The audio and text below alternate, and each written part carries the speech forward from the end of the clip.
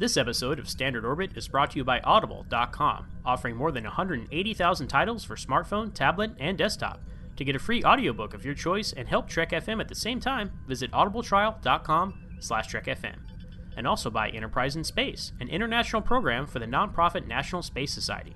Find out how you can help science and education and become a virtual crew member aboard the NSS Enterprise Orbiter by visiting enterpriseinspace.org.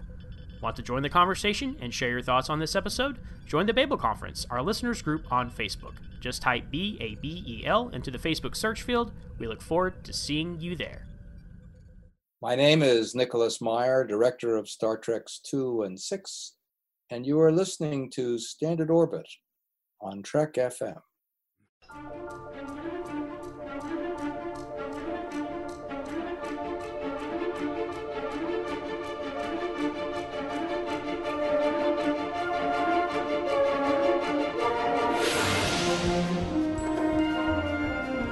Risk is our business. It's like nothing we've dealt with before. By golly, Jim, I'm beginning to think I can cure a rainy day. I can't change the laws of physics.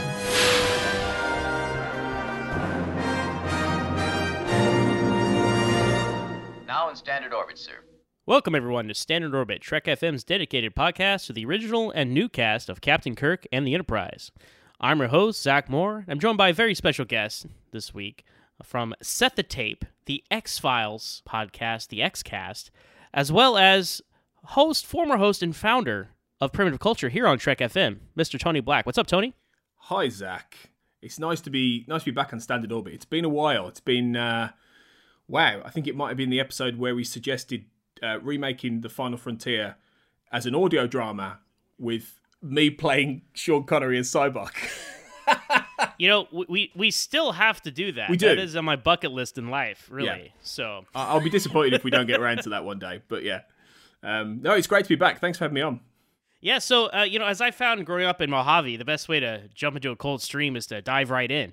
So we are going to dive right into our conversation today. We're going to talk about the incorporation of the original series into the second season of Star Trek Discovery. And yes, I know we are an original series podcast, but since Discovery chose to take so much from the original series, we're going to look at it through the lens of, the characters, the story beats, those kinds of things they decided to incorporate into their show, and kind of through the lens of the original series, how we think that all played out and if it was successful or not. Now, Tony, being like I mentioned, you're kind of the webmaster over there at Set the Tape, and you and many of your writers have been reviewing Star Trek Discovery and both seasons, but I've been following along this season especially. And just on the whole, kind of an overview. Where did you land now that all the dust is settled and the time paradoxes have been resolved allegedly? Where does the dust settle for you on Star Trek Discovery Season 2, just so kind of have a framework for where you're coming from on this? I'm going to upset some people now, and it's a loaded question. I know. Some people who know me on maybe the Babel Conference and on Twitter and Facebook probably have some idea to the answer to this question already. But I wasn't massively a fan of the second season of Discovery. Let me just put this into context, because I have. We may get onto this later, but in certain sections of the fandom, certainly no one in Trek FM, I have been labelled with a few different things for critiquing the season 2 of Discovery, particularly a hater of Star Trek. Now, anyone who knows me from Trek FM knows, Primitive Culture has heard me on this before, knows that you don't co-create a podcast on Star Trek if you hate Star Trek. That's not the case. I enjoyed season 1 of Discovery. I love the fact Star Trek is on TV. I love this renaissance of Star Trek on CBS, All Access, all the shows we're going to get. The fact Discovery is on the air. It's great. It's great. It's the best time to be a Star Trek fan since probably, I would say, 1995 or so, when we had nearly 3 shows on air, 1994. So, let's get that out of the way. And the fact that I did enjoy Star Trek Discovery Season 1. Season 2, the problem... I think the easiest way for me to put this, and this ties into the podcast we're doing now and what we're talking about, and the reason I'm on today, is that I struggled with the fact that Season 2 of Discovery is not really a show called Star Trek Discovery. Season 2 of Discovery is Star Trek, the original series, 0.5, basically. It is not the prequel to the Star Trek original series era, as Season 1, set 10 years before, blah, blah, blah, was. This is the prequel to Season 1 of Star Trek, the original series. And I fundamentally have a problem with that for various different reasons. And I think the result of that was a really flawed story arc that really struggled to make sense, doesn't tie up. I think, in fact, the Trek FM founder, Chris Jones, said this recently on The Edge, on Postcards from the Edge, I think it was, about how there are so many inconsistencies with the plotting.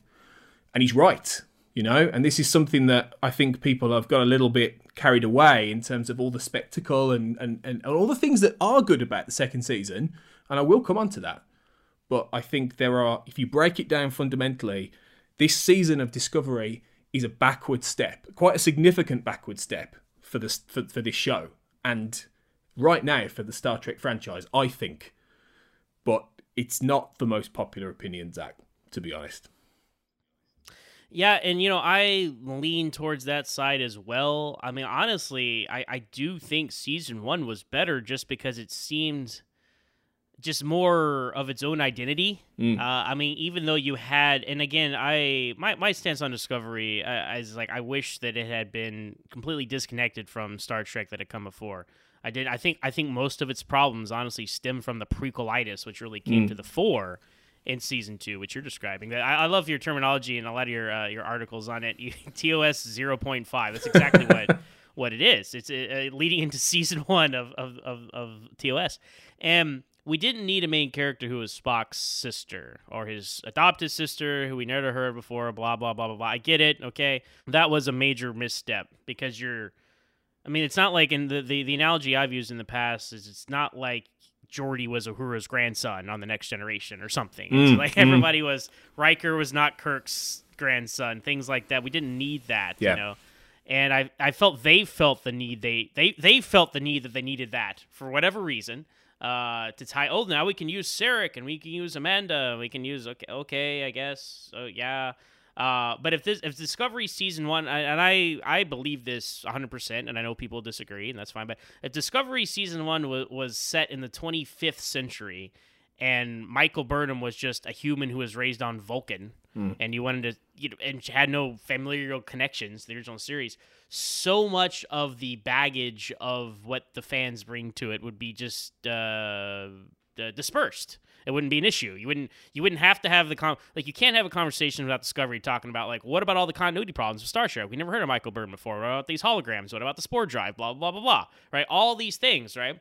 But then, to me, the thing that somewhat circles around and justifies all those complaints is season 2. Their resolution to all of that is to say it's all top secret. It never happened. Yeah, it's just like it's so. I mean, it is, and I mean this without any disrespect to people who write this stuff, but it is so much like fan fiction that you would see on fanfiction.net, or you would see at various different, I used to be involved in fan fiction quite a lot. I was involved in a website where we produced scripts. We produced, and I talked about this on Primitive Culture because I did a Star Trek series. I did a Star Trek series set in the future, in the 29th century. It was a time travel ship.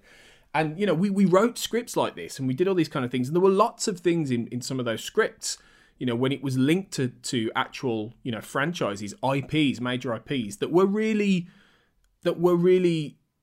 doing certain things that you wouldn't see on TV because, and Spock's sister being Burnham is a great example because it's one of those things where, okay, back in the 60s, nobody knew that Spock had a sister. So the reason that nobody mentioned Michael Burnham is, in theory, because she was not invented. Obviously, from that point of view, you've got to take it there. But they've had to really work hard to explain away why Spock never talks about his sister, his adopted sister, who he had this heck of an adventure with, and this real sort of relationship with back then, to Kirk, to Bones, to all of these people who were really important to him, why him and Sarek never talk about it, why it's not mentioned in any other material. They have to work really hard to shoehorn that in, when the reality is there is no reason why Burnham had to be related to Spock, except for the one fact that Discovery has been balancing since the beginning, and it's this nostalgic attempt to connect Discovery directly to a property that people enjoy, people adore, the original series.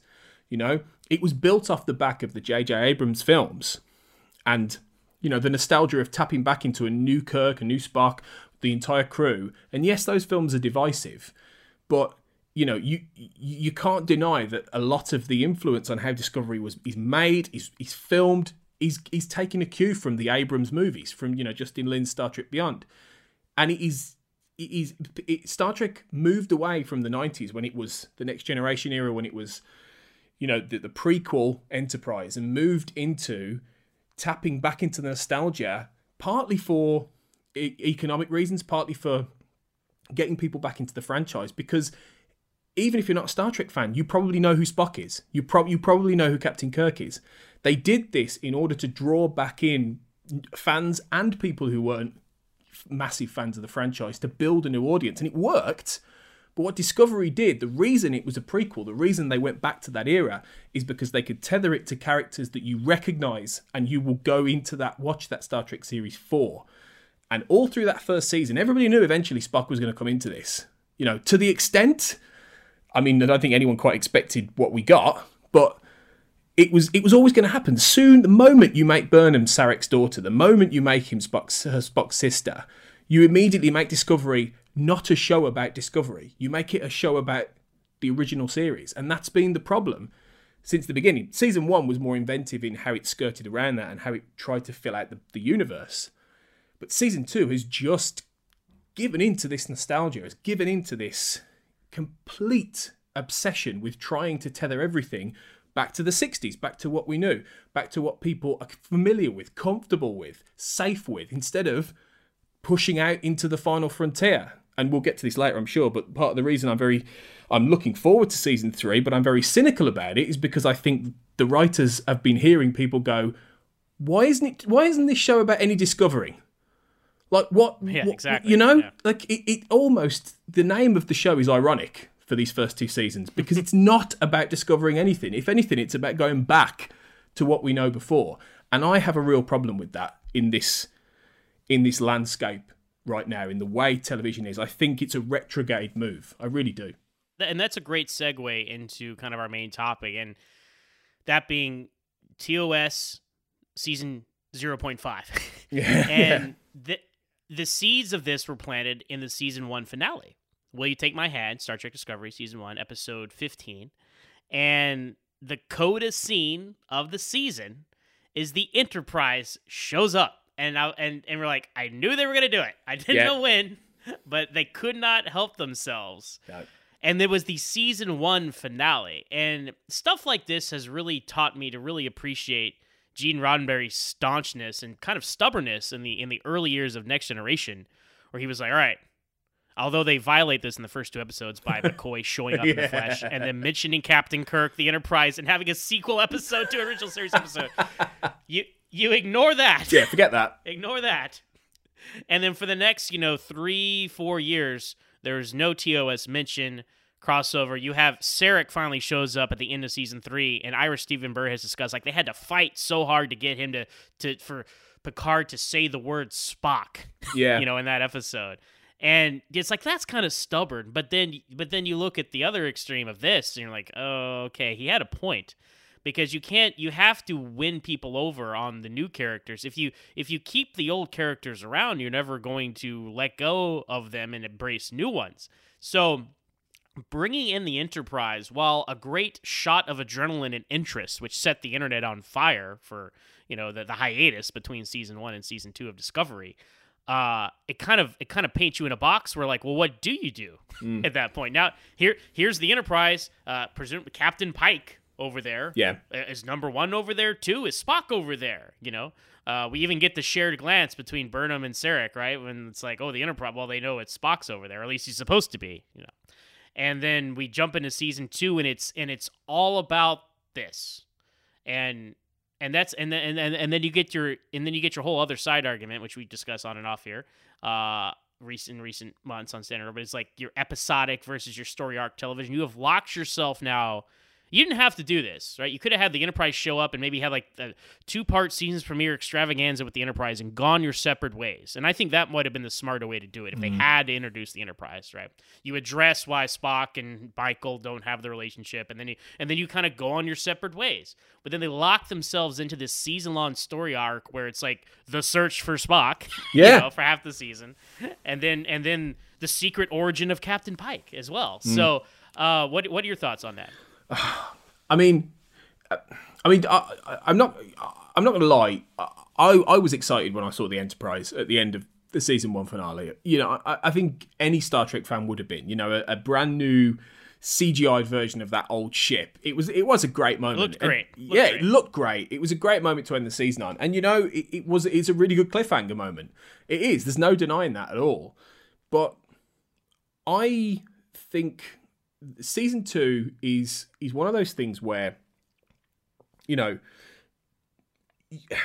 talk about the difference between storytelling, the storytelling aspect, the season-long arc and the episodic arc. This has been a big problem I think Discovery has had, in that I don't really think it's very good at actually telling long-form storytelling, really. And, first season was because of a lot of... And the problem it's had is that it's had a lot of behind-the-scenes problems. It's had, 3 different sets of showrunners. In both seasons, it's had these same problems. In both seasons. In season 1, you can really see the join between the point where it actually shifts from the Klingon War arc into the Mirror Universe arc. And yes, when you watch it back, and you can tell that the plan with Lorca was there from the beginning. Sure, okay? There is clear evidence they had an idea of where they were going, but there's no way that they knew what the final episode of season 1 was going to be at the beginning. In the Vulcan Hello, there's no way they knew the content of what Will You Take My Hand. I don't believe that for a second. I believe a lot of it was tweaked and rewritten. The problem you have with long-form storytelling is that only the best writers out there and the most consistent writing teams can really write a season like that on the fly, making, decisions as they go, and really make it coherent and work. And, Alex Kurtzman's team on Discovery is not good enough to do that right now. They really struggled with that in season 2, because roughly about the first 5 or 6 episodes was Aaron Harberts and Gretchen Berg who were in charge. And that leads up roughly to the point where Spock is found and enters the fray. And then Kurtzman, who obviously is overseeing a lot of it as co-creator, comes in and properly showruns. As far as I'm aware, do feel free to correct me, anyone, if I'm wrong on that. But I think at that point you feel a slight shift and a slight change. And I think they'd figured out the beginning arc with Spock, and then afterwards it sort of swerves off. I don't believe for a minute at the beginning of the season they knew that it was going to be the Red Angel was going to be Burnham's mother. I just don't believe it. I think these things were sort of swerved into and added, and that's why by the time you get to the finale, it doesn't completely make sense. And I think the problem you have with this kind of long-form storytelling is, you need to know really where you're going with it, and especially with a time travel story, and have it all connect. And you also, need to distinguish, what is a Star Trek story? It doesn't have to be standalone solo episodes every week. And we're not in the era that exists really anymore, outside of certain standard network, crime drama shows or, investigative shows and things like that. Genre television has moved on. But Star Trek still needs to be about something. Every week you watch an episode, it needs to be memorable and be about something.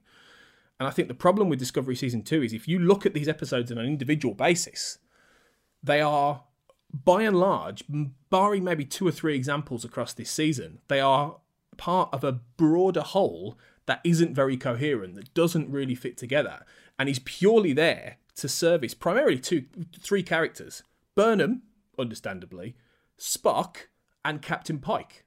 Now, yes, this is what it does is, and the final scene of the series, of the season, is an absolute cap on it. It's a perfect indication of how this hasn't been about the Discovery crew, really. The final scene is the Enterprise warping off into the unknown, and I'm like, hang on, what show are we watching here? Like this. Well, no, absolutely. I said this a couple of weeks ago on the show, and I've said it on social media as well, and in normal conversation with people. It's like, if you know nothing about what the behind the scenes feature of the Star Trek franchise was on television, you would say, oh, okay, well, the Discovery, they're all gone now, and now we know why they weren't in the past Star Trek reference or anything. They've tied that up, sent them to the future. They've classified. We're never going to hear about them again.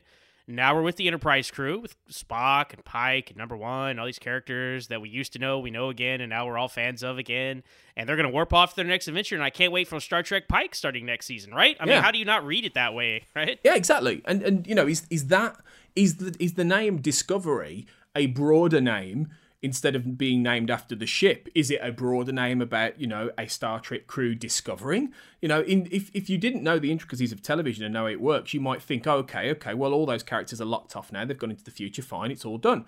You know, now let's carry on with Pike. Now, the reality is, I mean, I would not be remotely surprised if we don't get a Captain Pike Spock number 1, at least mini-series from CBS down the line. Right. It would be a massive, massive missed opportunity if they don't do that. It really would. And I think on its own, while I don't think it's necessary, really, I think it would be perfectly good.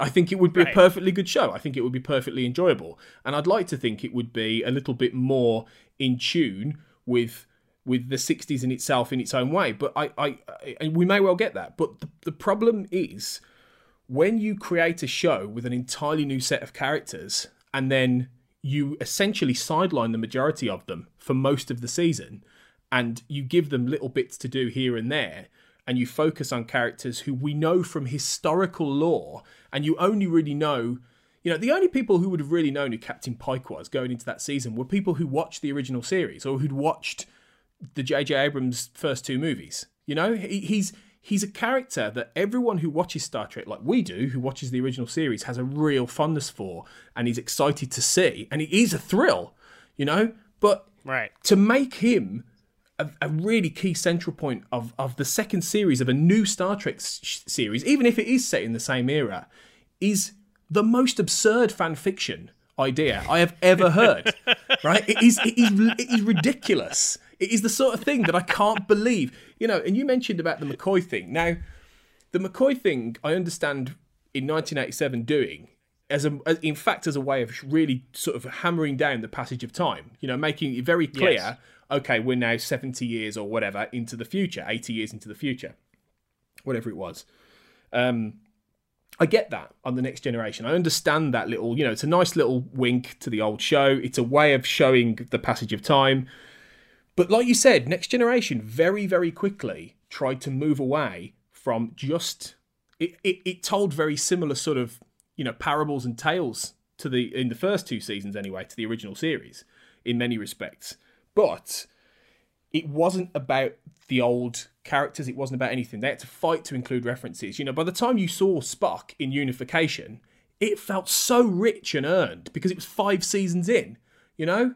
Now, compare that to this. Compare that to seeing a younger Spock building your entire arc around the search for that character. A character who anyone who's just watching Discovery is going to go, okay, Spock, yeah, wasn't he in... He was in, like... He's a major character, right, from the old series. Yeah, okay. But building that and not making it about, you know, the more characters who are in that show more is just a really cynical decision. And it is not... It's about nothing to me except... we can do this because that guy who liked Star Trek will come and watch this show, who may not have bothered because it's a new show. It is a cynical move to get in more viewers for me, and that's what it's been from the beginning.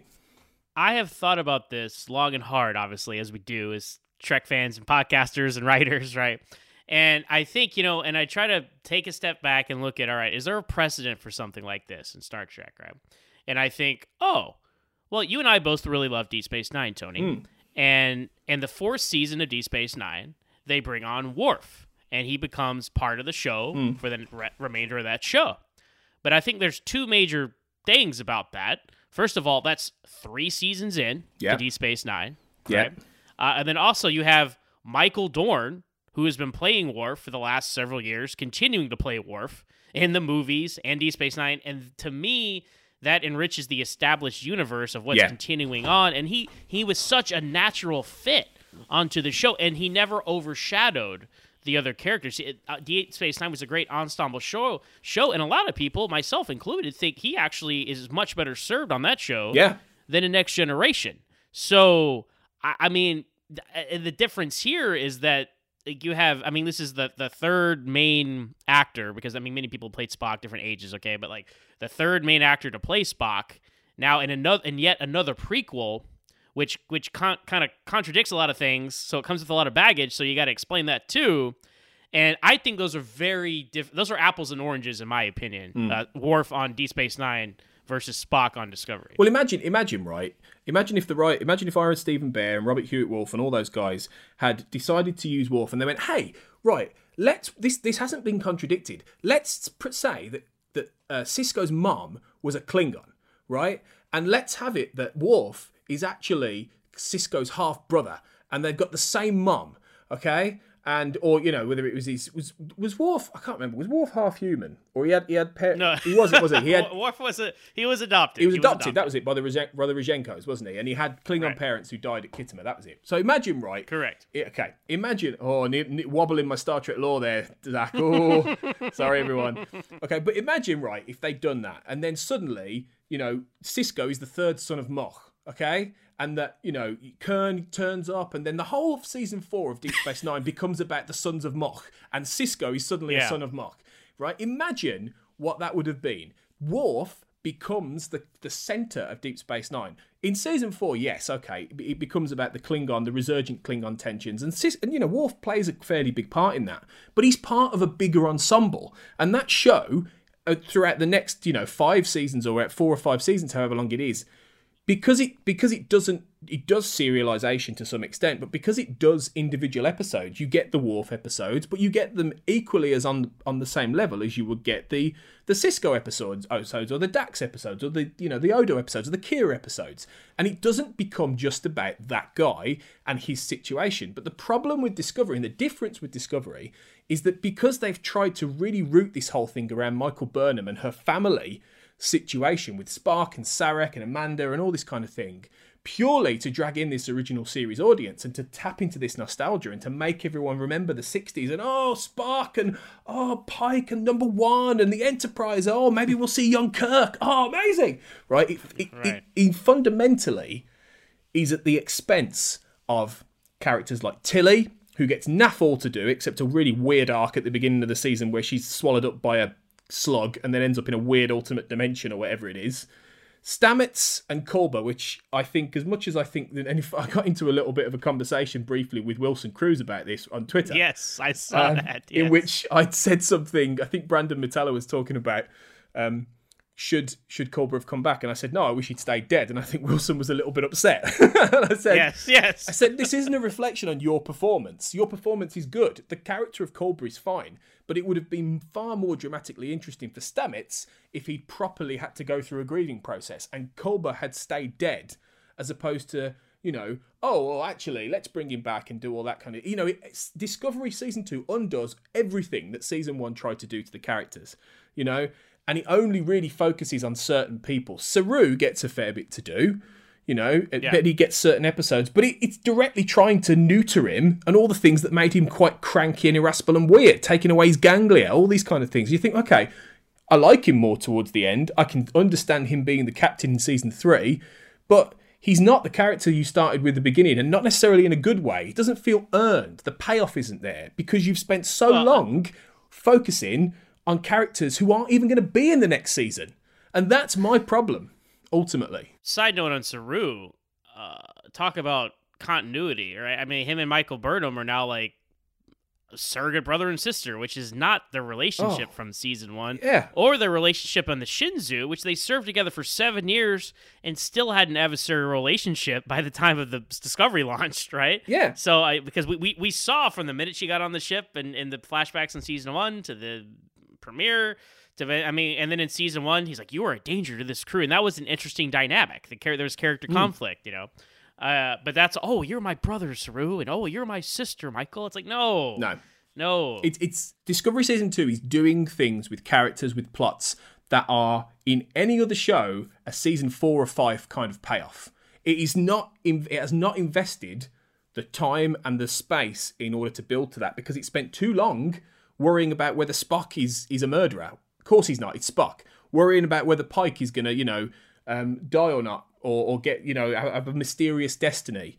Well, we know what happens to Pike, right? We may not know why, but so does Pike now. And don't even get me started on that. And I don't get me started on these time crystals. Seriously, I mean, what the hell is going on with that? I'm getting quite animated now. We can take a step back, and we can actually talk about the irony of all this, Tony, and kind of go through a couple of the characters, right? Because as you mentioned, I think that was a great point there. The trinity of Discovery Season 2 is Burnham, Spock, and Pike, right? And all the other characters become basically Sulu, Chekhov, and Uhura, right, of the original series. Yeah. Just Stamets and all of them, that they become glorified extras. Now, they do have story beats. They do have points they follow up on, right? But they are just there to function in a greater story about characters, as you said, who aren't even going to be on this show next year, which is just such an odd decision. It's really weird. And yeah. So you have Captain Pike, right? And that the irony of all of this is he is the most popular thing to come out of Discovery. And especially Season 2.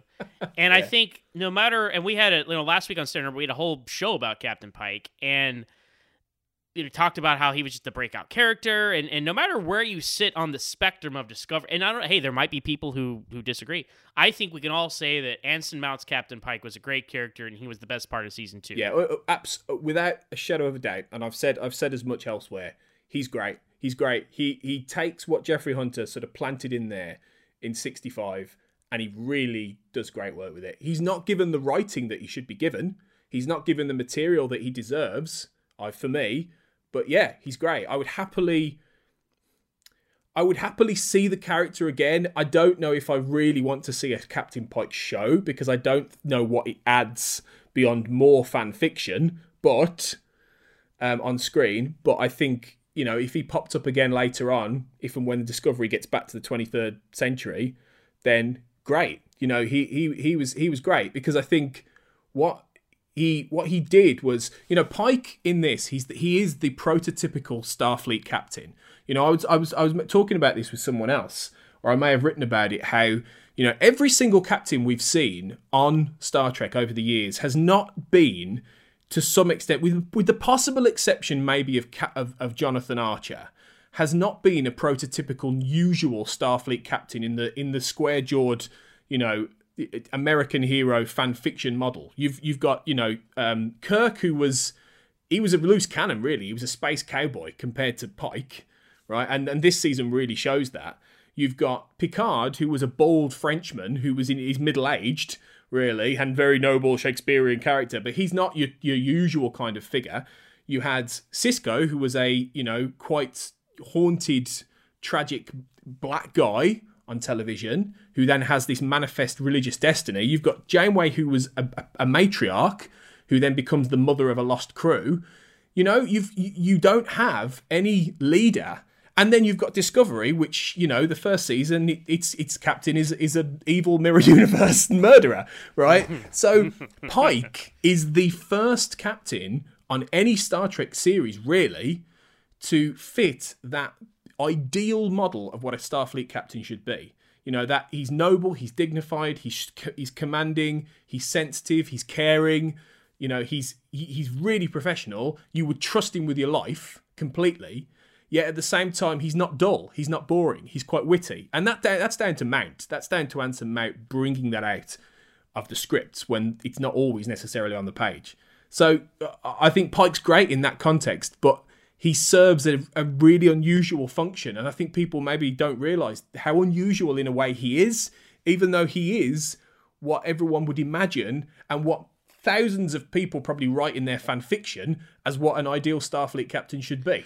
And I think he works because he works in the same way like James Cromwell as Zefram Cochrane works in First Contact, because Captain Pike was in an episode, 2 episodes, 3 episodes, right? How many hairs do you want to split when you talk about that, right? Yeah. Of the original series.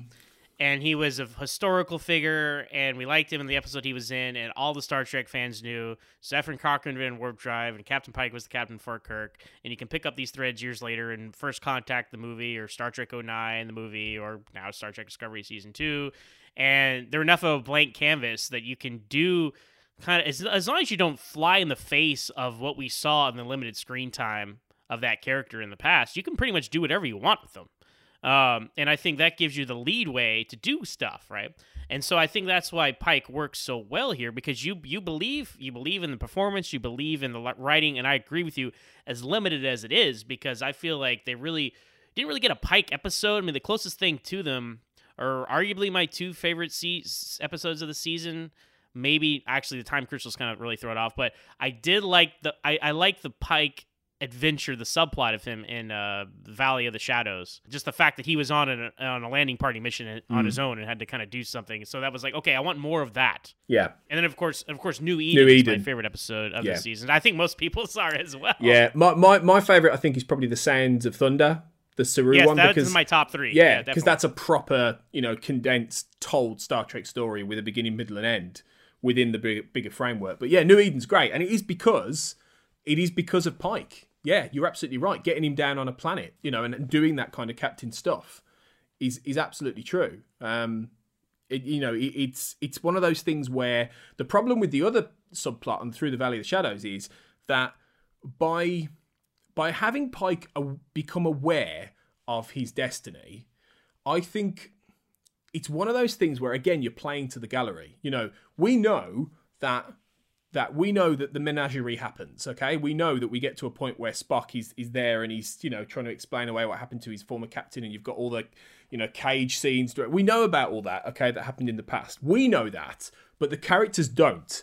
So to actually have Pike, using these time crystals, I can't even believe I'm using those words, time crystal, using these time crystals to know that he's got this really weird, horrible, I'm Davros from Doctor Who destiny, right, is, for me, more about nodding and nudging to the audience and going, hey, look, Captain Pike, look what happens to him, as opposed to actually being about what he logically should know. Because Destiny and Star Trek, you need to really know what you're doing with that. And it's arguably the only show that's ever done it is DS9 with Cisco.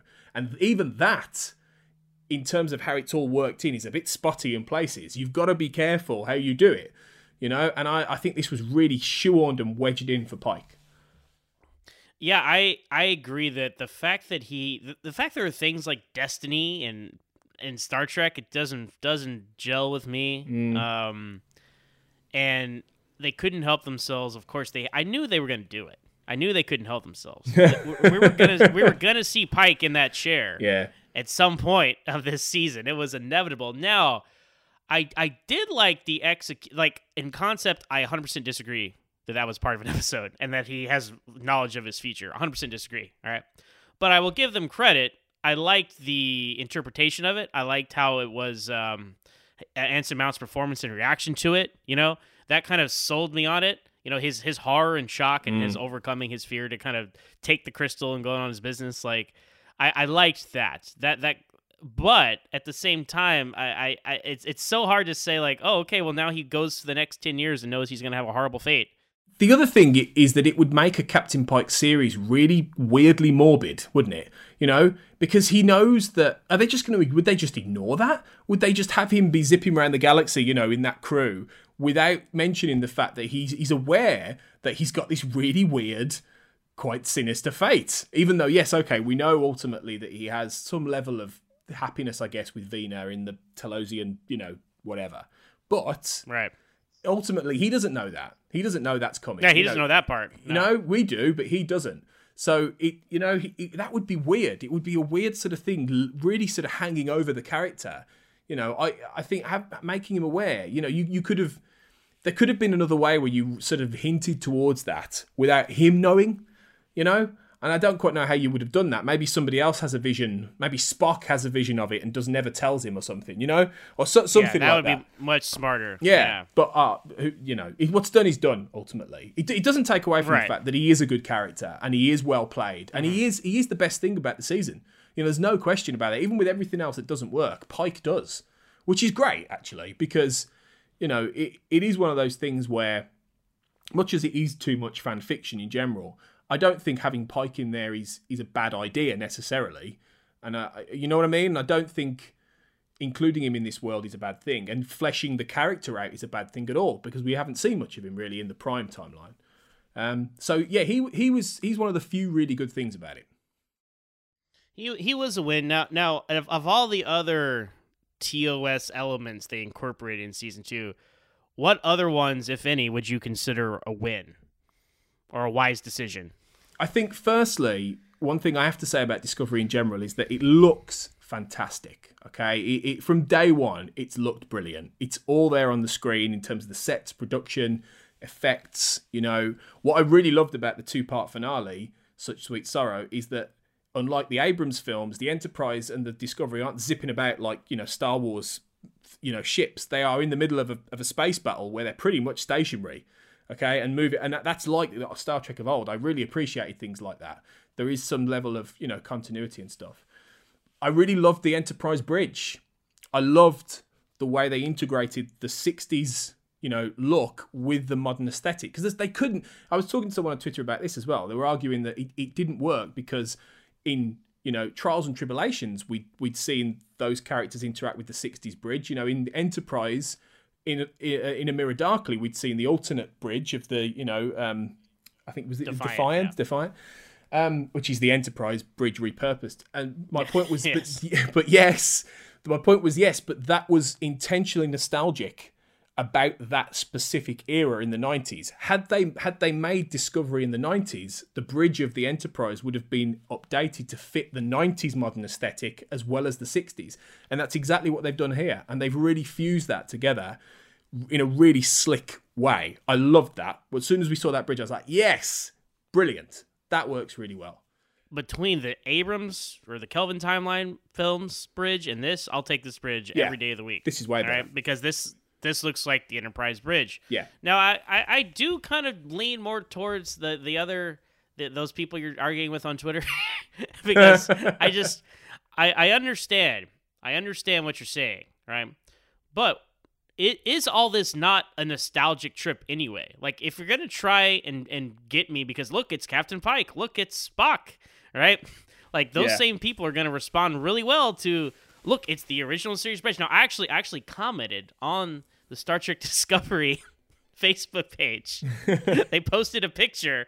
First of all, and this goes into our discussion here perfectly. They're advertising season 2 of Discovery. It's a big picture of Spock, clean-shaven Spock in his blue uniform from the last scene in the last episode. Yeah, and they use that to advertise Star Trek Discovery. And I'm like, okay, right, sure, right. And then it says, the quote is, "See the iconic bridge of the USS Enterprise." And then I could not help myself. I had to comment, and I said.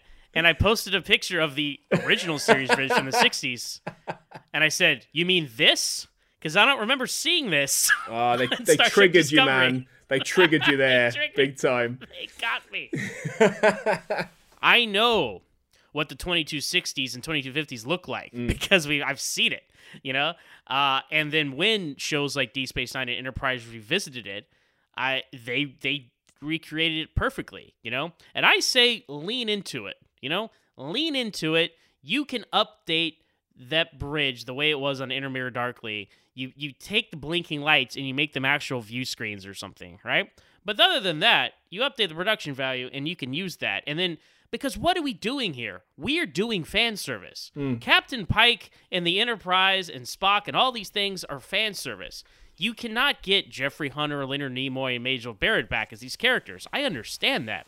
But you can make the Enterprise look exactly the same, and they've done it before on Star Trek. All right, so that's where I land on it. That being said, I like the new bridge. It looks fine, but that is the fanboy in me coming out with my, why doesn't it look the same? I get that. I do completely get that argument, and you're right in terms of the fan service. It kind of makes sense to just go, to hell with it.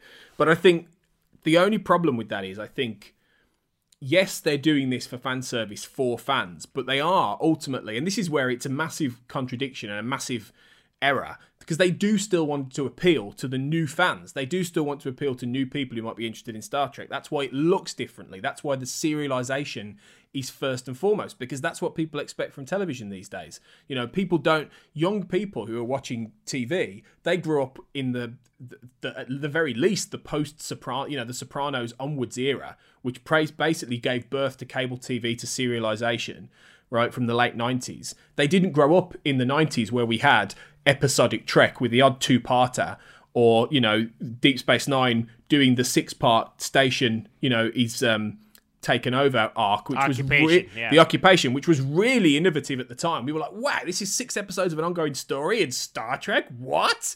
And then obviously later on it does the 10 episodes at the end of season 7, which again was a real step forward for the franchise. Gave birth to Enterprise doing the Xindi and all that kind of thing. But ultimately, they still told individual stories, whereas Discovery doesn't. Discovery goes for broke. It is the Red Angel from the beginning to the end, pretty much. So, it's trying to appeal to a very different new fan at the same time. So, it's one of those things where I think had they suddenly had the aesthetic of Discovery, the aesthetic of the, all the Section 31 ship, all these kind of things, and then you cut to the original bridge from the 1960s with all its very kitsch visuals, I think it would have been a massive what? It would have been a really jarring move, I think, in terms of the visual side. Because remember that the bridge they've built is bigger. That bridge is smaller. They would have probably looked like giants in terms of how they were filming. Okay, so it's like that. I think it would have been a bit too much of a sudden shift. All the Star Trek fans would have loved it. Okay, me myself included. I think I would have geeked out a little bit, but at the same time, I might have gone, "Oh, this is weird. This doesn't." If you're going to do that, make the Discovery Bridge from the beginning a bit more kitsch 60s. Do that at the same time. Make it all look that way. And make it intentional as part of what you're doing. But as usual, Discovery wants to have its cake and eat it. And that's what season 2 is all about. It's wanting to have its cake and eat it, which is exactly why Spock is there. Perfect segue, Tony. I'm good. Segue into the next topic of conversation. I'm a podcast host. I know how to segue, man. I'm telling you. I know what I'm doing. Spock. Here's the deal with Spock, right? We love Spock because he's a certain kind of character, Yeah. Leonard Nimoy's performance as Spock connected with a lot of people because he was playing an emotional being who could not show emotion, who, if he did, his emotions were so powerful, right? I mean, we got glimpses of that in the original series. The Vulcans, it's all established, and that's an intriguing character. How does this half Vulcan, half human find this balance and his interplay with other characters because of who he is interesting, And, the Abrams films and Discovery have decided, you know what? Forget that. That was Spock, but this is Spock before we knew Spock. The Spock that you didn't, the untold story. I'm like, but if I want to see Spock, I want to see the Spock we know. And I'm not saying he has to be exactly the same, but this Spock is an unrecognizable character. And in the Abrams movies, they eventually kind of got there with Beyond. I think Beyond is the strongest as far as the characters go, But and then he was, as the movie itself says, emotionally compromised in Star Trek 09. So there are it's an alternate timeline. There's a lot going on here, but they tell us that this is the prime timeline, right? There's all these conversations. Oh, this is the prime. This is what happened between the Cage and the original series. I mean, they tell you that every day of the week, And it's like, okay. But Spock is like, I enjoy feeling, and he knocks over a chess set, and he's like, what is this? I thought, and this is not the show not meeting my expectations, so I'm upset at it. I just think it's poor writing. So they find Spock, he's gone a little crazy. Spock does this. He minds well with weird creatures, right? That worked. V'ger, the Horta, Nomad. There is a precedent for him mind melding with stuff. He mind melds with the Red Angel. He goes a little crazy, right? Fine. He goes rogue, grows a beard, whatever, right? We get to if memory serves, and then he goes to Talos 4, and they clear his mind and they defrag his mind or whatever the Telosians do, and he's at that point he should be Spock again, right? He should shave his beard, put a uniform on, join the crew, But instead, he's still like this angsty Spock for the rest of the season, and they act like it's some big, like, the name's Bond, James Bond, at the end when Spock comes out. It's like the end of Casino Royale is brilliant. I love the end of that film. That feels earned, right? But then, look, it's a clean-shaven Spock in a blue uniform. Yeah. Although he's been doing that on the Enterprise for years. Yes, so exactly. It's not a reveal. So anyway, what the thing is, the thing you got to ask yourself with this is, what does this add to Spock as a character? What does any of this add to the Spock we know? How does this serve as an important character story to get us to the point of the first episode of where no man has gone before, which I know that because the cage is set before Discovery. Okay, so you've got to remember that this is after this. The next canonical time we see Spock is at the beginning of season 1 of the original series. So what does this really do to add to that character before we see him for technically the first time in a way? Okay, and my answer to this is nothing. Like, he doesn't have a sister by the end of it because he can't talk about her. He's got to pretend she never existed, right? The relationship with Sarek is exactly the same as everything we will later see. It makes no difference. It's not really about him and Sarek at all. Same with Amanda. The Sarek and Amanda stuff is linked to Michael, a character who they will have to pretend doesn't exist again for the rest of their lives, their long lives into the Next Generation era for Sarek and all this. Okay? So what does it really add for Spock? Nothing. There's no reason to do this story. We don't need to see emo Spock, okay? And like you said, the difference with the Kelvin timeline is that it's, for one thing, it's a different timeline. But that, Star Trek 09 pretty quickly gets Spock to the point where we can recognise that character in Starfleet being the character we pretty much know, just played by Zachary Quinto, okay? And then even in the early, days when he is with Pike, and Kirk's there and all this kind of thing, it's Spock. It's the Spock we know. Yes, okay? But before Vulcan explodes, yes. Yeah. The Kobayashi Maru scene, that is Spock. That's Spock. The opening, the Vulcan Council, him and Amanda, like that is 100% Spock. Yeah. 100% agree with you. But the emotional compromise that is based on this massive event that happens in his life. But so you understand why Spock may be more emotional. The fight scene on the bridge with Kirk, you get the reason for that. I understand that. And then by the end of the film, again, he is Spock. It's that different journey. Whereas with this is just trying to create drama, to create a scenario where Spock has to find the uniform again, where he has to discover himself, where he has to go through an emotional journey, where he bonds with his sister, when none of it has to happen. None of it needs to happen at all. And I suppose you could look at it and say, okay, well, who cares, right? It's a way to have Spock in the story. It doesn't matter that we didn't know this period of his life. It doesn't change anything. And my point is, well, what's the point in doing it then? If it doesn't have any impact on the character that we then see in the 1960s, why even include it in the first place? Unless, to go back to my earlier point, you are trying to simply use him as a cynical way to grab. I mean, you just said it. They're promoting Discovery with the picture of Spock in his uniform. How much more on the nose can you get as to what their motivations are with this? That is obviously why he's there. It is just to go make people go, oh, Spock, click. It's really cynical, and it really annoys me because I mean, for one thing, whether it's the fact Ethan Peck is quite morose because he has to be, or whether he's just not the best actor in the world, I don't know. But I found Spock really irritating / annoying / boring in this. And to actually feel like Spock of all people, is boring and I wish he'd naff off the screen is astonishing. Okay? Yeah. I didn't want him there. When he was on screen, I was like, oh, just go away. I'm not interested in any of this. It's easy to zone in on the aesthetics, right? It's like, oh, he has a beard and he's wearing a suit from the Matrix instead of a uniform. Okay, that's just icing on the cake of the fact that Spock, once he's back and he's just there on the Discovery, he's just kind of there for the last half of the season. Yeah, and you're like, okay, like of course, again, we're complaining like they made Spock the focus, but then it's like they need more Spock. It's like, no, if you're gonna bring him on and have him intricately tied to Michael Burnham, who's the center of this universe, as this show has established over 2 years, he needs more to do, you know. And talking about his relationship with Burnham, right? Like what does this tell us? This tells us the journey of him and Michael Burnham reconciling.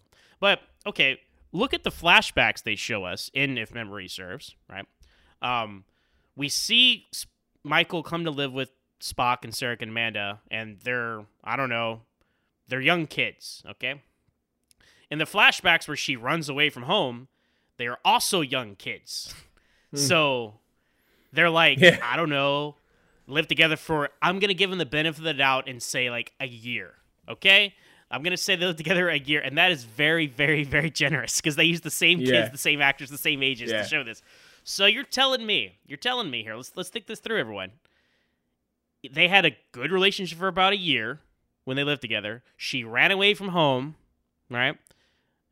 Told Spock he was a half-breed little weird freak, runs away. That emotionally wounded him to the point that he didn't want to talk to her anymore, and he embraced logic, and that's why he chose the path he did. And they lived together in this house for another 10 years, I guess, because she goes to the Vulcan Science Academy, graduates top of her class, but Sarek has to choose her over Spock. Again, it's, oh, look, this is why there's a rift between Spock and Sarek. I don't know. Okay, whatever. A lot of people respond real well to that layer. I didn't so much, but be that as it may, Spock is younger than her. So Spock is still there, living in this house. She's like, I don't know, 22 at this point. Right, I mean, graduating college, and then she goes off to the Shinzu from there. When she's not accepted into the exploratory group or whatever, because Sarek had to choose one of his kids. And anyway, that just doesn't track for me at all. Do people not realize this? Like, but they're because I thought like, oh, we're gonna see like a flashback of like 5 years ago when her and Spock had a falling out, right? Yeah. But no, it was like immediately after they lived together. So I just don't understand that. Like, but then at the end of season 2, oh, I love you, sister. I don't know what I'm going to do without you. That is not earned. No, it's not earned. It's one of those things where, I mentioned earlier about fan fiction and the fact that, fan fiction it feels very much like fan fiction. This whole thing, it feels like the construct of a fan fiction story. Now, the fan fiction is one of those things that exists because people feel the need to write something that it solves an equation for them. It could be an emotional equation. It could be a plot equation. If you look at a lot of fan fiction, a lot of it is about filling gaps. A lot of it is about people saying, right, well, I didn't like that choice, so I'm going to change that. Or I don't know what that story was, so I'm going to write that story and I'm going to fill in that gap for me, for my own personal canon. I'm going to do that. Or, the people who write all the slash fiction and things like that, who want to feel like Kirk and Spock hook up, or that kind of thing. They're doing it for their own, to satiate their own fantasies and all these kind of things. People write fan fiction for themselves, in order for their own reasons. Now, the reason that people don't tend to put fan fiction on TV and make that and adapt that kind of stuff is because it isn't really very translatable. It isn't the kind of thing that really you should be putting out there to the populace. Yes, people release their fan fiction to other fans, but it's a fairly niche thing on the whole.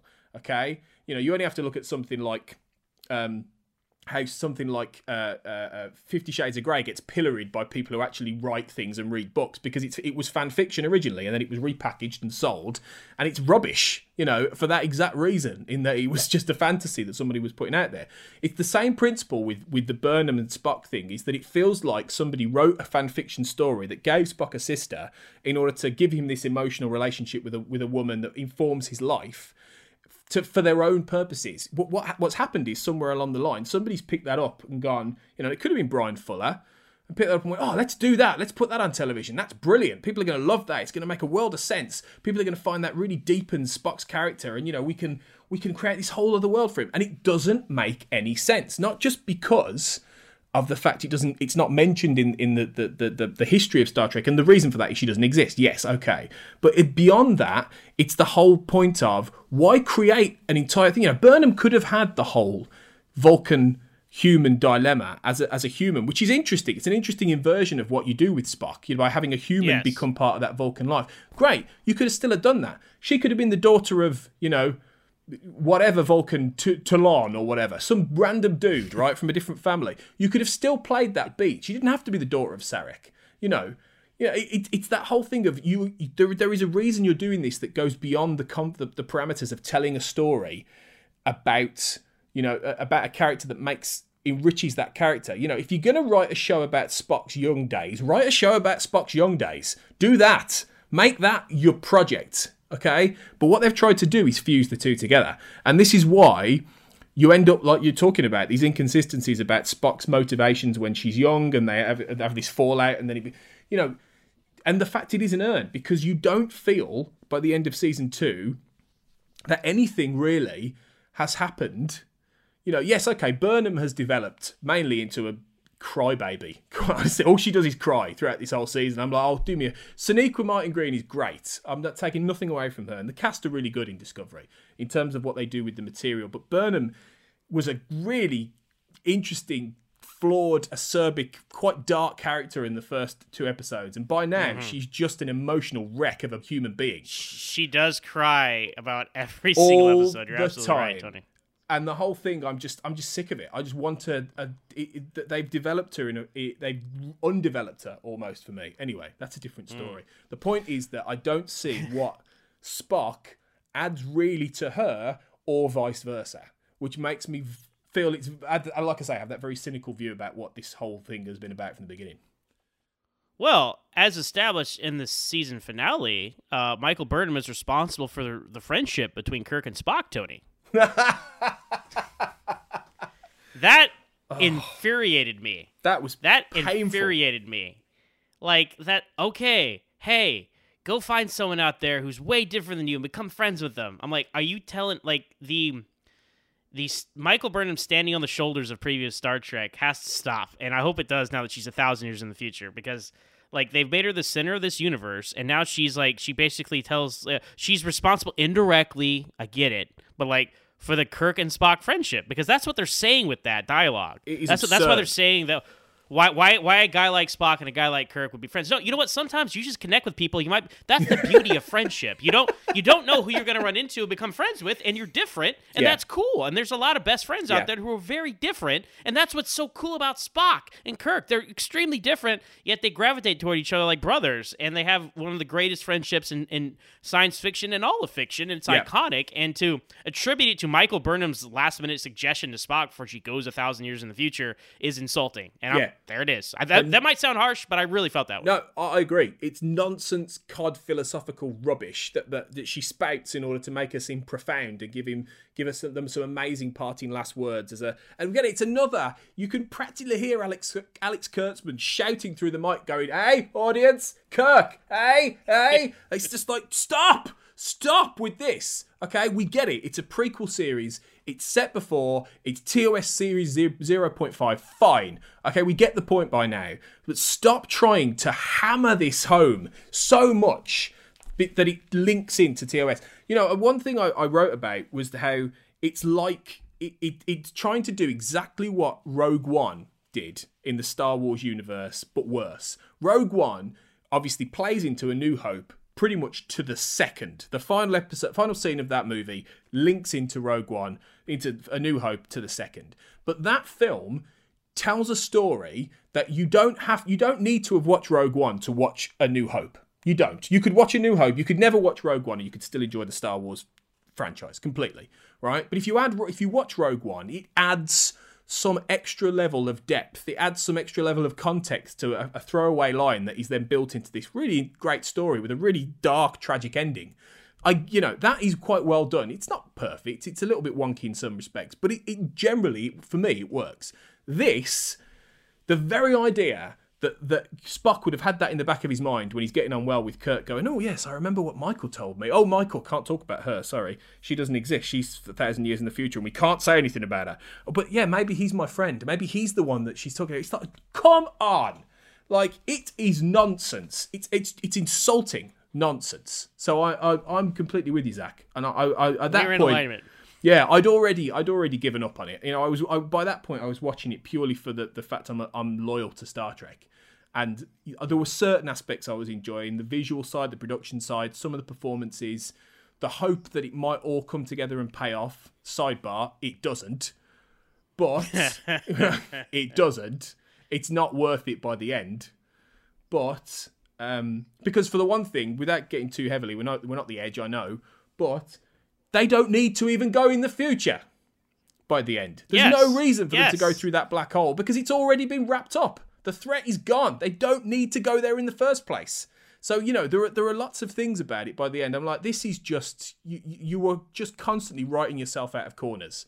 And it felt like a real way to just have that final scene of them all on the bridge, and warping off to the Captain Pike series. And the other thing is, just while we're on this subject, and this may sound very contradictory to what I was saying all through this podcast, but I was a bit disappointed we didn't see more of number one, or Una, as she's named after Una McCormack, the novelist. She's an interesting character, and in the tie-in fiction, she has this whole really mysterious background that is really fascinating, which is very different now from what they're doing. But she was really underused in a way, so it's like I don't know what they're doing. It really does go one way or the other. Yeah. See, number one is a lot like Pike, where that we know who she is and that she exists, but she's a complete blank slate, and you can do what you want with her. So yeah, do whatever you want with number one, and bring on more of these characters like Dr. Boyce and Jose Tyler, and I'm glad that she got more to do than like that 5-minute scene where she ate a hamburger in like the 4th or 5th episode. Yeah, me too. I was like, the whole season, I was like, wait, they made such a big deal out of casting Rebecca Romijn as number one, fairly well-known name, actress, and she's in one scene, and then she finally comes back and I mean, she had an okay amount of screen time in the season finale, but I agree with you. I feel like I should have done more with her. But also, complete aside, Yeoman Colt is now an alien, which does not help the time. Does not help this is the prime timeline, and nothing got changed by the Red Angel. Because they're like, yeah, we just thought it'd be cool to make her an alien. I'm like, what? But, like, you just can't do that. Yeah, because you do have this theory, don't you? I mean, have you talked about this on Standard Orbit yet? About your theory about how it's changed the timeline? I don't think I have on air here, but yeah, in a nutshell, I was like, okay, this is smart. There's so many technological and story and character inconsistencies between Discovery and the original series, but now they've introduced time travel with the Red Angel. They've established that this being has gone back in time and changed lots of stuff, or at least attempted to change things. She saved Michael Burnham's life, because it was her mom. Her mom saved Michael Burnham, and that's like, oh, well, that's why she's Spock's sister. That makes perfect sense. Good job. Good job, Discovery. But then apparently it's like, no, this always happened. I'm like, no, you had a perfect out. Like, it doesn't look. To quote Alan Moore, it's an imaginary tale, aren't they all? Right? To paraphrase, but famous comics author, right? So does it really matter? No. But it makes a lot of cool sense. You can just say, oh, yeah, well, like, why are you so obsessed with having to be the prime timeline, right? Why does it matter, right? I mean, just say, yeah, this jutted off of that, and that's why everything looks different, and why Spock has a sister now. And I'm like, okay, great. And that's why I thought the J.J. Abrams approach with Star Trek 9 was brilliant, because it's a sequel, a reboot, and a prequel all at the same time. And I say that all the time, but that remains true. So had they just done that, that would have been fine. And I had a suspicion that what they would do at the end of Star Trek Discovery Season 2 was, with all this time travel, timey-wimey, wibbly-wobbly stuff, they would erase her existence or something like that. Like the actions of the Discovery would still like take place. Like, they would save the universe by like basically erasing themselves from history to a certain extent, right? The Yesterday's Enterprise kind of situation, basically. Yeah. We entered that timeline 2 years earlier than we did on Yesterday's Enterprise. So, and I'm like, okay, that's cool. And again, I don't not like what they did because it's not what I thought they might do. I don't like what they did because it doesn't make any sense. And then even so, what is their grand solution, Tony? It's to basically do that, just without time travel. It's to say, don't talk about the Spore Drive. Don't talk about Discovery. Don't talk about Michael Burnham or any of the crew, apparently. How are you going to keep the Vulcans and the Klingons quiet on this? This is an internal Starfleet investigation.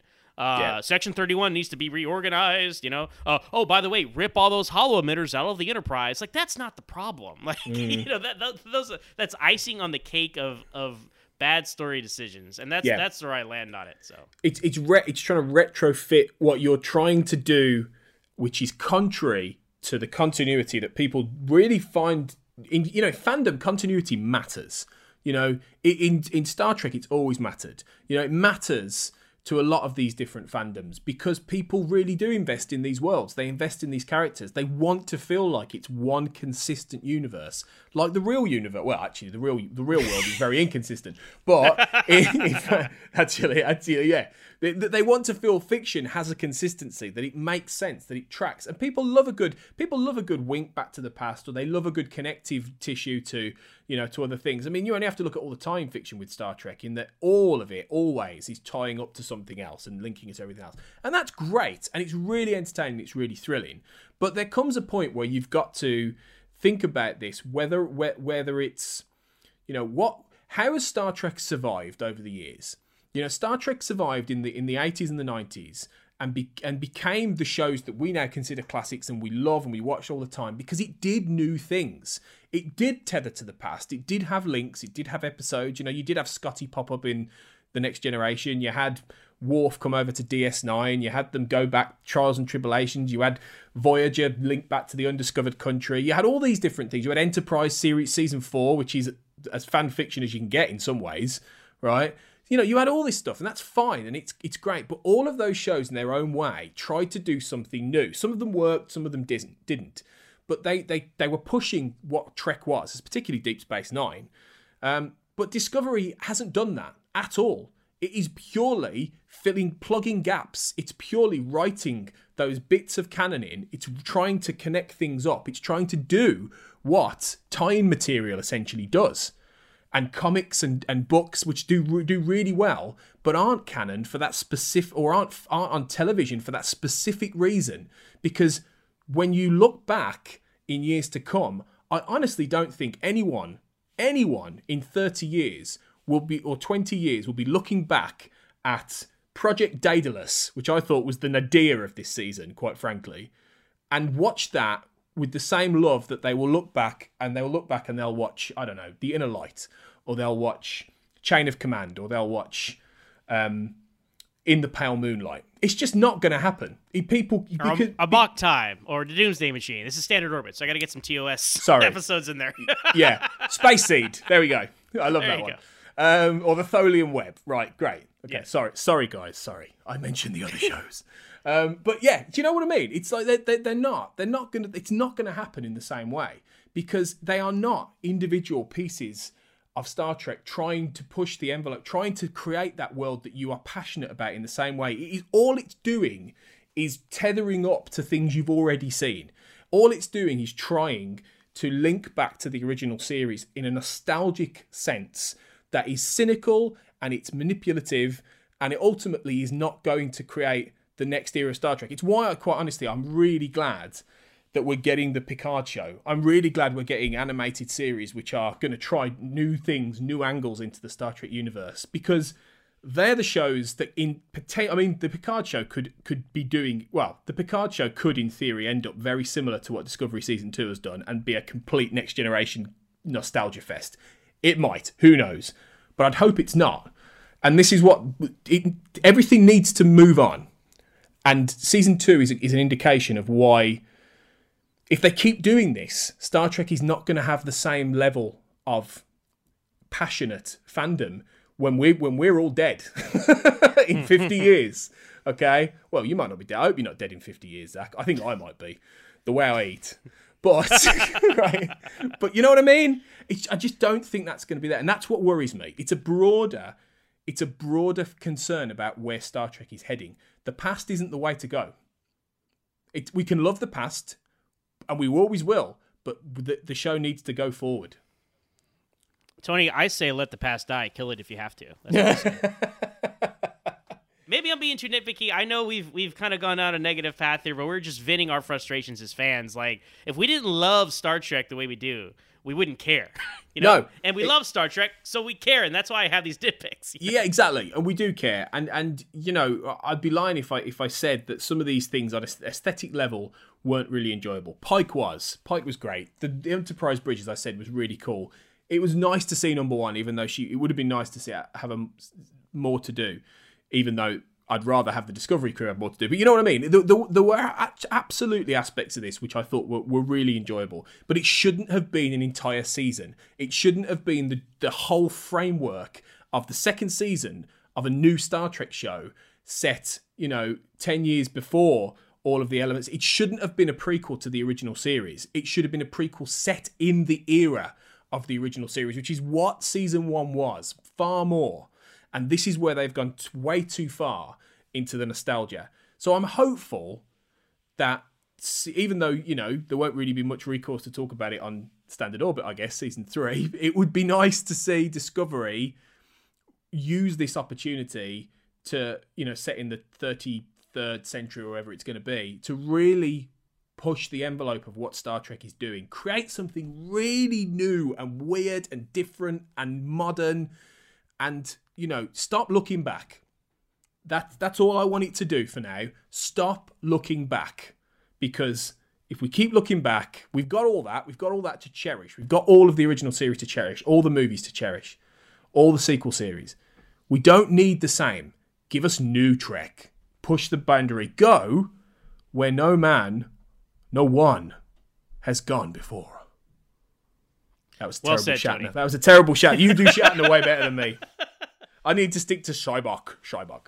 Yes, we have our roles. I'm Kirk, and you're Cybok in the Star Trek 5 audio play. So, well said, Tony, though. And it's always a pleasure talking Star Trek with you. So I'm sure we made a lot of new friends online based off our hot takes this episode. But hey, these are our opinions. Everybody has one, right? Yeah, sure. So, Tony, if people want to hear more of your hot Star Trek Discovery takes and beyond, where can people find you online? Well, what I will say just before I answer this is, A, thanks for having me back on, Zach. It's been great. B, if anyone, and I have had a few heated debates about Discovery online, if you enjoyed it, I think that's great. And I'm really happy for you. I wish I had in the same way. Some people have really loved this season, and I think that's wonderful. And it's great that Star Trek's back on, and I'm really pleased for you. I really am. But, you've got people, just remember that there are alternate opinions are available and are okay. So if you want a few more of them, go and find me. I'm quite a lot on Twitter at AJ Blackwriter, and you can find my my site. I do have stuff on Set the Tape. I've slightly moved away a little bit from that for now, but you can also find my site, theculturalconversation.com, which is where I'm mainly pitching my tent right now and writing about various different Star Trek. I'm writing actually, Zach, about Year 5, the new Star Trek comic. I'm going to have a review of the original series, season 5 in the comic world, which is coming out tomorrow as of recording. So it will be out by the time this episode is released. So check out my review of that, because it's I think that's going to be a great comic actually, for Kirk's original crew. So yeah, that's mainly where you can find me. Great. No, I'm a big fan of IDW's work with the Star Trek comics. They've gotten the license. I've kind of had my eye on that as well. So I'll look forward to reading your review on that. Yeah, it's really good. It's a really good first issue. So fingers crossed they keep it going. Excellent. Well, the original series being incorporated into Star Trek Discoveries, and the only thing we've been talking about on Trek FM this week. Here's a quick look at what else you might have missed elsewhere on the network. Previously on Trek.fm, Literary Treks. It always frustrated me because on screen we saw in depth the Klingon government, the Bajoran government, the Cardassian government, to a lesser extent the Romulan government. We almost never saw the Federation government. We three times we saw a president. Once we saw the council. The council was mentioned any number of times, but we never really saw it. Warp 5. When I go to throw a switch for the first time, 4,000 amp switch, I got to wear this heavy, thick, padded uniform to make sure that if something went wrong, I don't die. But if I can get some Tholian silk... Yeah, you could look good. You'd be like doing it at the same time. Right. T-shirt and jeans, and we're good. Maybe some I'm just thinking for when I go to Mexico, I can have a stylish Tholian silk Mexican Hawaiian shirt. I love it. Yeah, because you got to know that stuff would be light on you. It would look good. It would breathe well. Earl Grey. Yeah, and the odd thing was I really didn't know. And I remember my dad came to me. I was like 9 years old. And I'm watching TV downstairs in New Jersey, and I'm watching some old James Cagney movie. And James Cagney was, in a scene where he was, beating up a bunch of people, like in a barroom brawl. And my dad came downstairs. It was like 10 o'clock at night, and he saw me really watching James Cagney beat up all these guys. And my dad said to me, "You really like James Cagney?" And I said, "Yeah, I do." And he goes, "Do you want to be like James Cagney?" And I thought about it, and I said, "No, but I want to be those guys he's beating up." Melodic Treks. And in this music, you have these soaring horns that introduce the melody, and they carry it through. And the sound, because the register is very high, the sound, and because of the nature of the French horn, the sound is very hollow. It's somewhat ghostly and haunting. And that's what else is happening on Trek.fm. So check out all these shows and find out what we're talking about in your favorite corner of the Star Trek universe and beyond. You'll find us wherever you get your podcasts. If you're an Apple user, you can get the show on iTunes or the Apple Podcast app. Be sure to hit the subscribe button. That helps us out greatly and makes it easier for other listeners to find the show. If you're not an Apple user, we've got you covered as well. You can find our shows on Stitcher, TuneIn, Spreaker, SoundCloud, Windows Phone, and of course, you can stream and download the MP3 file from our website and grab the RSS link as well. If you would like to get in touch with us here at Trek FM, you can always find us on trekfm/contact and look at the sidebar on the show page, or you can go to speakpipe.com/trekfm and please leave us a voice message. You can also contact us through Twitter at TrekFM, Facebook at facebook.com/TrekFM, and the Babel Conference. Type the Babel Conference, that's BABEL, into the search field on Facebook, or go to our website at trekfm.com and click Discussion on the menu bar. Another way you can help us keep all of our shows coming to you each week is to become a patron of the network on Patreon. If you visit patreon.com/TrekFM, that's patreon.com/TrekFM, you'll find our current goals, our different milestone contribution levels, along with all the great perks we have for you. These perks include early access to content, exclusive content, producer credit, seats on our content development team, and more. We really appreciate any support you can give us and hope you'll join the team. Again, you'll find the details at patreon.com/TrekFM. Speaking of Patreon, thank you as always to our associate producers for Standard Orbit. They are Norman C. Lau, Nick Anastasio, Tim Robertson, Richard Marquez, Corey Elrod, Dan Rhodes, and Mike Richards. Your contributions, your help, your support, they mean the world to us, and we appreciate you being associate producers on Standard Orbit. As for me, you can find me on Twitter at MoronZach, that's MOOREONZACH. I'm also the host of my own podcast, Always Holding to Smallville, where we talk about each and every episode of that young Superman show. You can find us on Twitter at AlwaysMallville with one S. I'm also the co-host of Franchise Fatigue, a podcast where we look at sequels, remakes, movie franchises, and when a franchise gets fatigued. You can find us on Twitter at UFP Earth, part of the United Federation of Podcasts. So thanks everyone for listening, and join us again next time here on Trek FM for another episode of Standard Orbit.